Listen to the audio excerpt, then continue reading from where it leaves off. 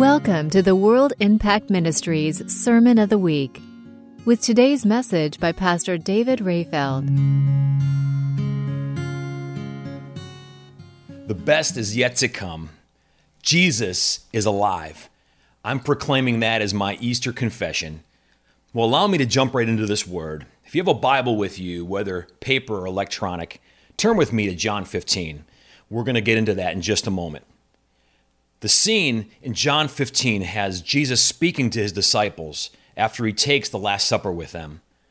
Jesus is preparing them for the end of his ministry and begins to lay down a series of powerful, transformative messages, reinforcing his love and compassion for them. He is, in essence, giving them his farewell message.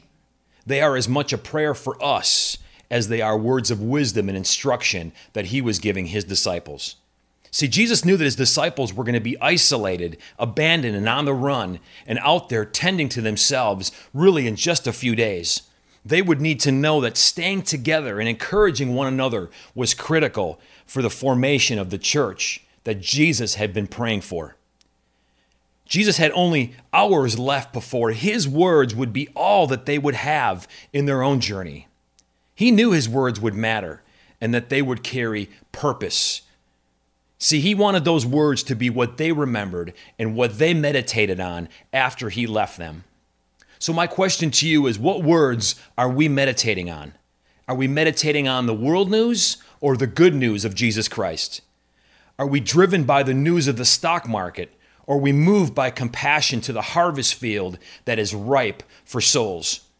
This was, in essence, the message Jesus was making.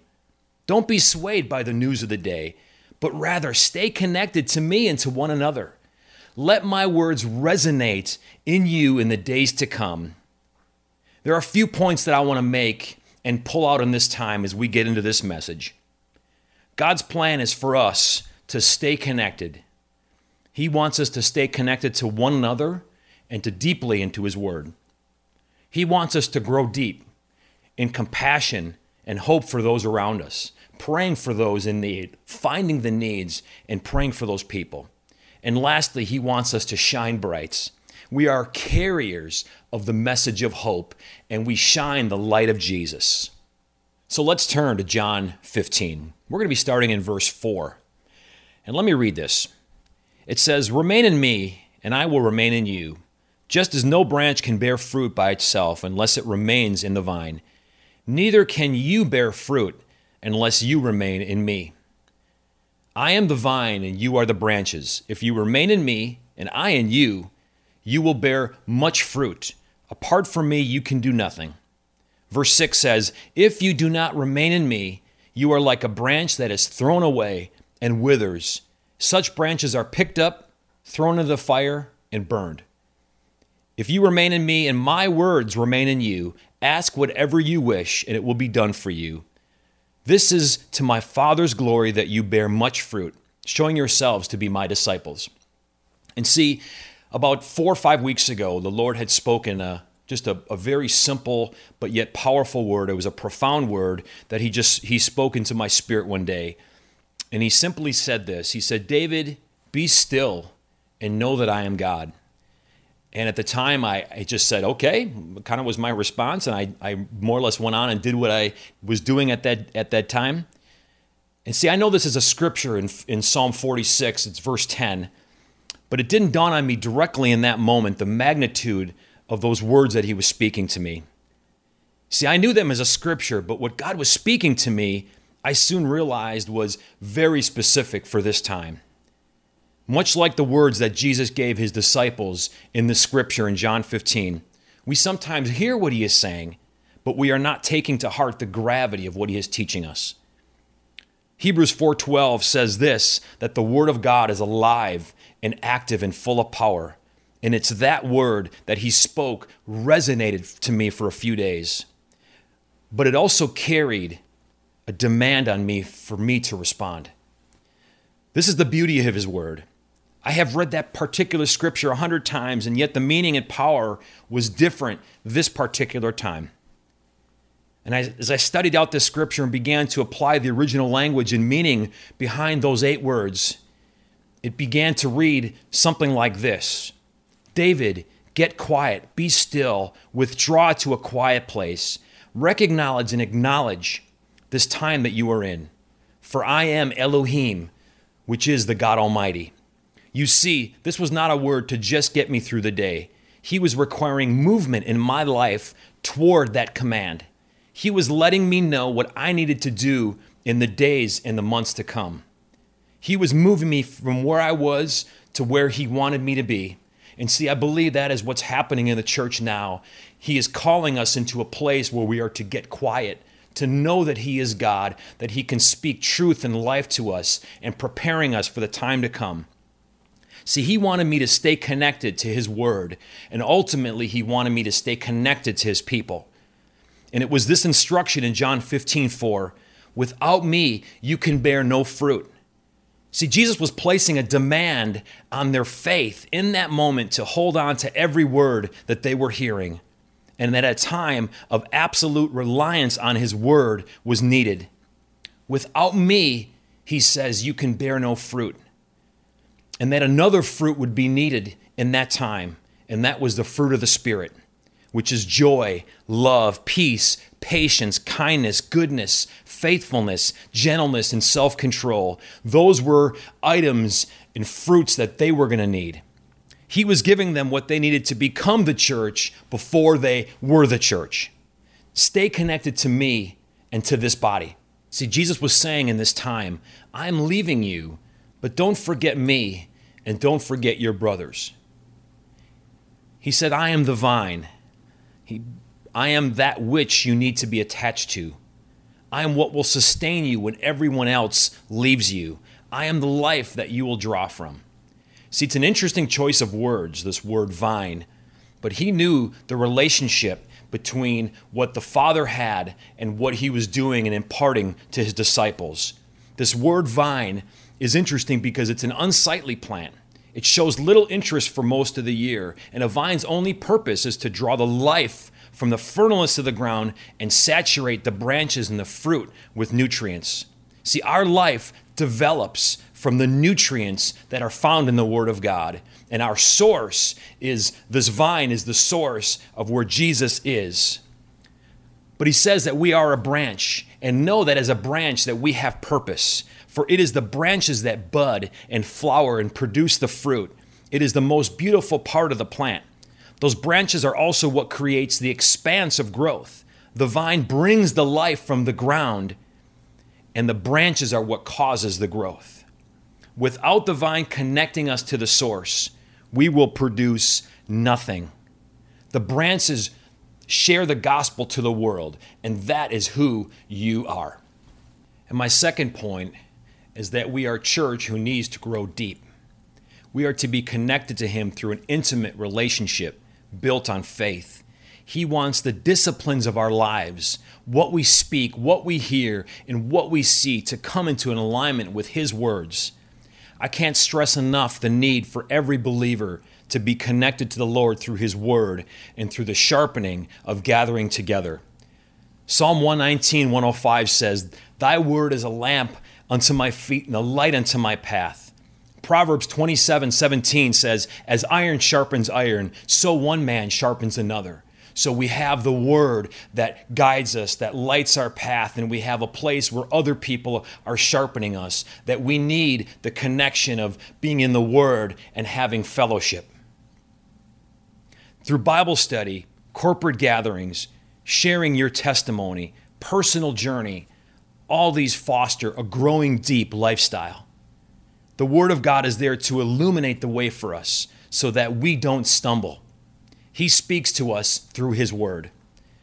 When Jesus spoke to His disciples in John 15, He told them, Stay in me, abide in me, keep close to me so that even when I whisper, you will hear it. Staying close made sure that they caught the little things, all of which those disciples needed, just as we need His Word. Pay attention to what is going on around you. Know those who are in need. Encourage your brother or sister when they need help. That is what abiding in Him does. See, Jesus is calling us even now to an intimate relationship. that even when trouble or hardships come, his word will be so deep in us that we will be able to stand strong in the Lord and in the power of his might. You see, it is in the word that we receive and embrace him. And wherever the word of Christ dwells richly, there Christ dwells. If the word is to be our constant guide, and if it is to be in us at home, then we abide in Christ and he is in us. Staying close to the word will also grow us deep in compassion for the world around us. When we understand his heart, we will know that he wants none to perish, but all to have eternal life. Easter is the celebration of the redemption of all mankind. Romans 8:5 says this, "For you did not receive the spirit of bondage again to fear, but you received the spirit of adoption by whom we cry out, Abba, Father." The cross settled the bondage and sin issue once and for all. Jesus triumphed over death, hell, and the grave, and that has placed us into God's family as his adopted children. See, adoption is a personal choice and is done out of desire, not out of pressure. An adopted child has all the birthrights and privileges of a natural son, but we are not a second thought. God had us on his mind from the beginning, so we can shout out, Abba, Father, to the one who loved us first. And Paul shares this again in Romans 5:8. He says this, "But God demonstrates his own love for us in this, while we were still sinners, Christ died for us." See, Christ died for you and me. He saw us in our mess, and he saw us in our state of addicted and broken and hurt and hungry. And he says, I will make provision. And that is why he sent Jesus to the cross, that we might have eternal life. And that is the message of Easter. And so I'm going to bring Bev in, and she's going to share some words of encouragement and a parting word for this message. I want to go to John chapter 20. And 3 days after Jesus said, "It is finished," the disciples had thought that it was over. They thought that all of their hope had been gone. And early on that morning, Mary Magdalene went to the tomb to just probably weep and to mourn in the place that he had been buried. And when she got there, she found a surprising sight. The stone had been rolled away, and the grave was empty. And I want to pick up in verse 11. It says, "Now Mary stood outside the tomb crying. As she wept, she bent over to look into the tomb and saw 2 angels in white, seated where Jesus' body had been, one at the head and the other at the foot. They asked her, 'Woman, why are you crying?' 'They have taken my Lord away,' she said, 'and I don't know where they've put him.' At this, she turned around and saw Jesus standing there, but she did not recognize that it was Jesus. He asked her, 'Woman, why are you crying? Who is it you're looking for?' Thinking he was the gardener, she said, 'Sir, if you've carried him away, tell me where you have put him, and I will get him.' Jesus said to her, 'Mary.' She turned toward him, and she cried out in Aramaic, 'Rabboni,' which means teacher. Jesus said, 'Do not hold on to me, for I have not yet ascended to the Father. Go instead to my brothers and tell them, I am ascending to my Father and your Father, to my God and your God.'" And in the Voice version of the Word of God, it says this, "Mary, you cannot hold me. I must rise above this world to be with my Father, who is also your Father, to be with my God, who is also your God. Now go and tell all of this to your brothers." And when I read this passage of Scripture, what really hit me is that Jesus, when he addressed her, the moment he spoke her name, Mary, she didn't realize and recognize who he was when she first saw him. But when he spoke her name, the voice was so familiar, and she immediately turned to him. But he didn't stop there. He reminds her that the work that he just completed, it tore the veil in two that had always prior to that moment separated the world from their heavenly Father. And Jesus came, laid down his life, that curtain would be ripped in two, that we could see our heavenly Father face to face.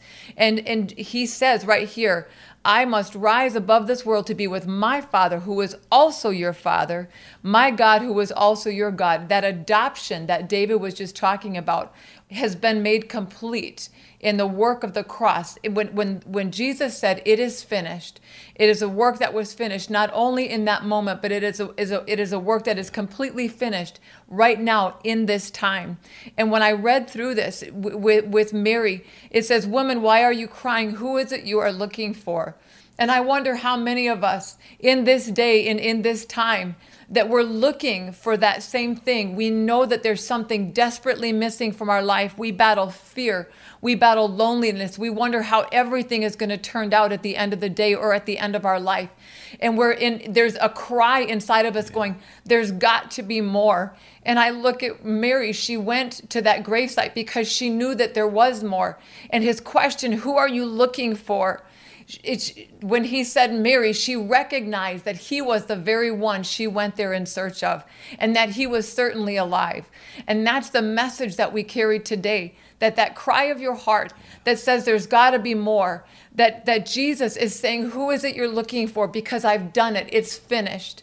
The work of the cross is done, and I've brought it to completion. And today, this very day, you can come into relationship with your Heavenly Father in a way that you've never experienced anything in your life before. That's the message of the cross. For more information about this or other media resources, please visit our website at world-impactministries.com. Thanks for listening to this Sermon of the Week.